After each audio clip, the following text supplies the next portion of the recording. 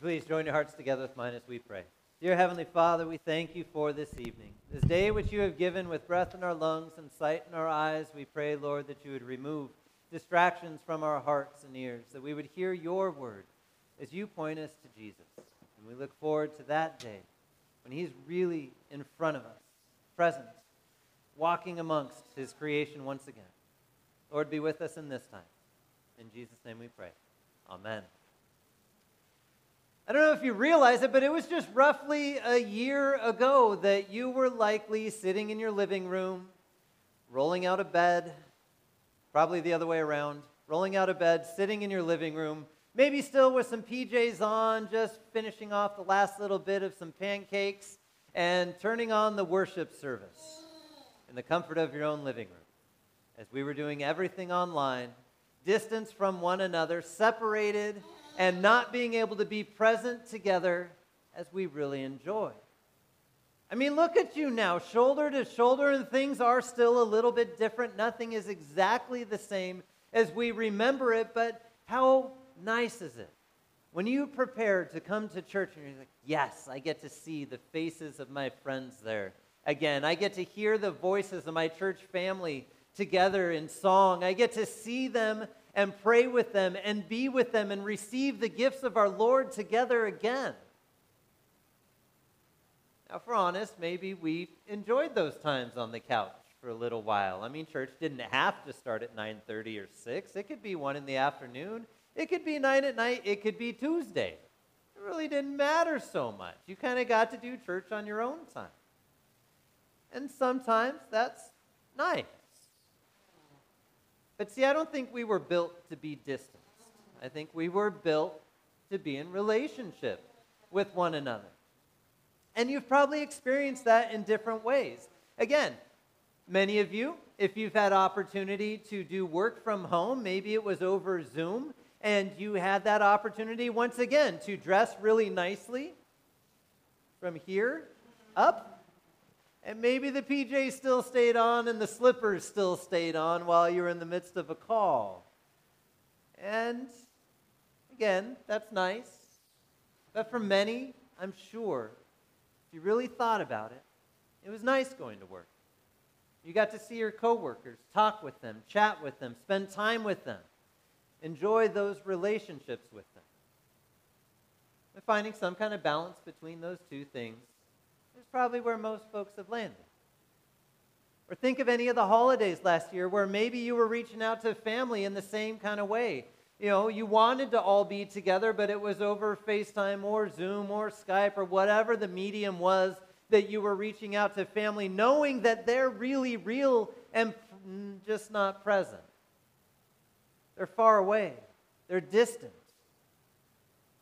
You longed for that day to be able to share a meal with them once again. And again, I think in our honesty, sometimes even that's kind of nice. Maybe you didn't have to deal with certain family members during certain holidays. Maybe you didn't have to have certain conversations that would always come up at the Thanksgiving table. Maybe you didn't have to deal with all of those hard things because we could be separated from that. But at the end of the day, I think we still long to be together, long to be present. Imagine those disciples. I was thinking about something as we read this text. Now, those two that were walking along the road to Emmaus and then finally got there in the late day, early evening, it was time to eat. Jesus broke bread with them. Their eyes were opened. They knew it was Jesus, and they ran back to Jerusalem. And they show up and they tell the other disciples, and then Jesus pops up again. Can you imagine them being like, wait a minute, weren't you just... you disappeared from us, but where did you go? And now you're popping up over here. We ran, we didn't see you. It's the same road, man. How'd you get from there to here? And then as all those disciples are together wondering, just days before when Jesus was placed in the tomb, dead, and all the accounts now from the Marys to Peter and John, and now these two guys that are saying Jesus is alive. He's not in the tomb. He is walking around. These guys bringing the word that he is physically present. amongst his creation. You can imagine the wonder and the amazement that's going on in these guys' minds as they're trying to wrap their heads around such amazing news. Then he pops in. Again, same account that we had last week. Everybody gathered together out of fear, locked doors, locked windows, separating themselves from the community because they're afraid of what the religious leaders are going to do. They just killed their rabbi, their leader, their Messiah, their teacher, their guy that had been guiding them for the last 3 years, their guy that all their hopes hung upon. They knew they had just buried it. So they were afraid for their lives. And here Jesus comes in to stand in the midst of them and speak words of peace and calm. Shalom has been brought to you. Peace from the Father given to you. That's what he's telling them. I give you my peace. The peace that I bring to you is the peace that I have made between the Father and you guys in your sin. And you are forgiven because I'm alive and out of the tomb. And here I am amongst you. And now what I love of the text from today is a different perspective. Last week we had John and his perspective. Remember, with light and dark and ways in which Jesus worked like no other. Now we have Luke, the physician, the doctor, the one that is going to give you all of the tactile details of Jesus being alive. As he says, there he stood, flesh and bone. He wasn't a spirit. He walked in among us and stood there and spoke to us. And Jesus said, look at the flesh of my hands and look at the wound in my side. And then he showed them the hands and the wound. And you've got this physician's eye looking at the account, nailing down every physical detail of Jesus being really real and present among them. And then the thought of the day was, well, if he's a ghost, he's not going to be able to eat. Which makes sense. If something doesn't have a physical body, how's it going to eat food? So Jesus kind of cuts him off at the pass on that one, right? And he says, you guys got any food? I don't think he was really hungry. Though maybe. I mean, he fasted for a few days in the tomb, but he was Jesus. He's the Son of God, fed upon by his own creation. I think he was just fine. But for their sake, you guys got any fish? Got a meal? Give me something.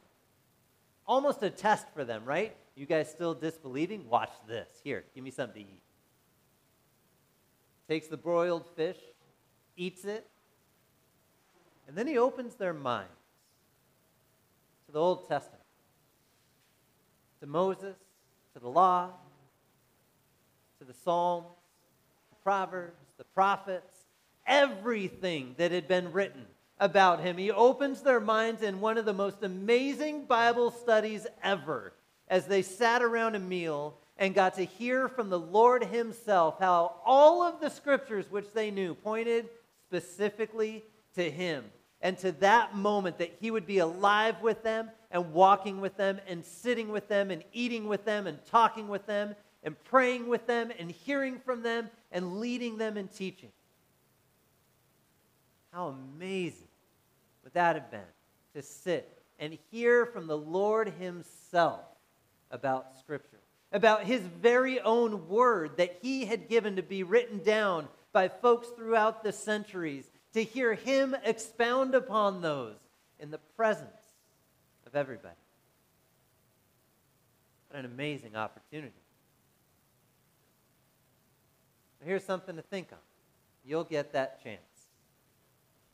You'll get that same opportunity to sit with Jesus. You'll get that same opportunity to hear of all of the scriptures up until the Gospels and from there through Revelation, and you will finally understand Revelation. Whoa. You'll understand all of the scriptures that have been written because Jesus will be there to teach you himself. He will be there to lead you and guide you through them. He will be there as he points out how all of those things that he did for you to forgive your sins,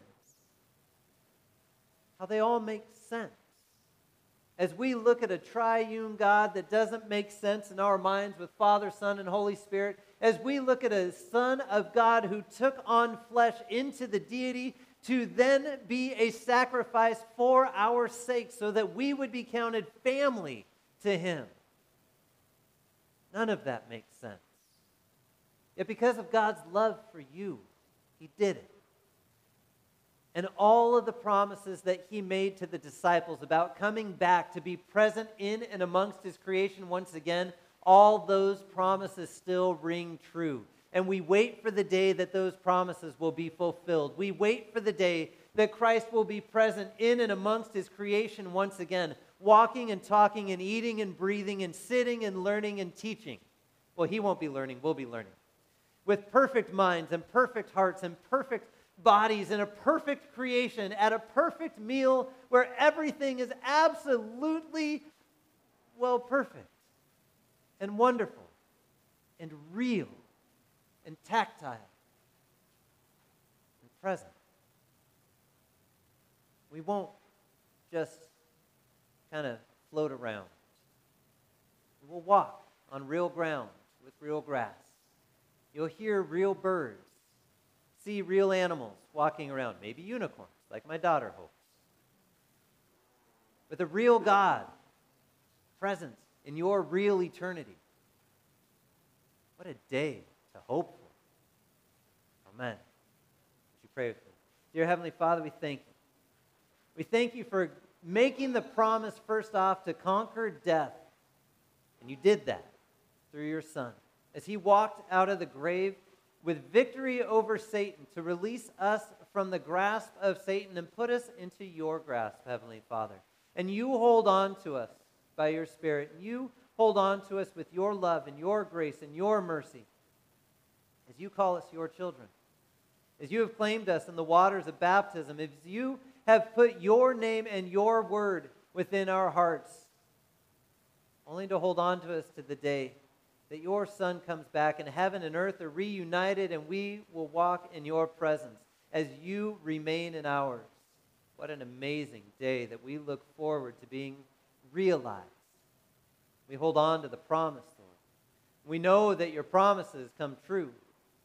So, Lord, come quickly as we celebrate these days of Christ's resurrection and look forward to our own. In his precious name, amen.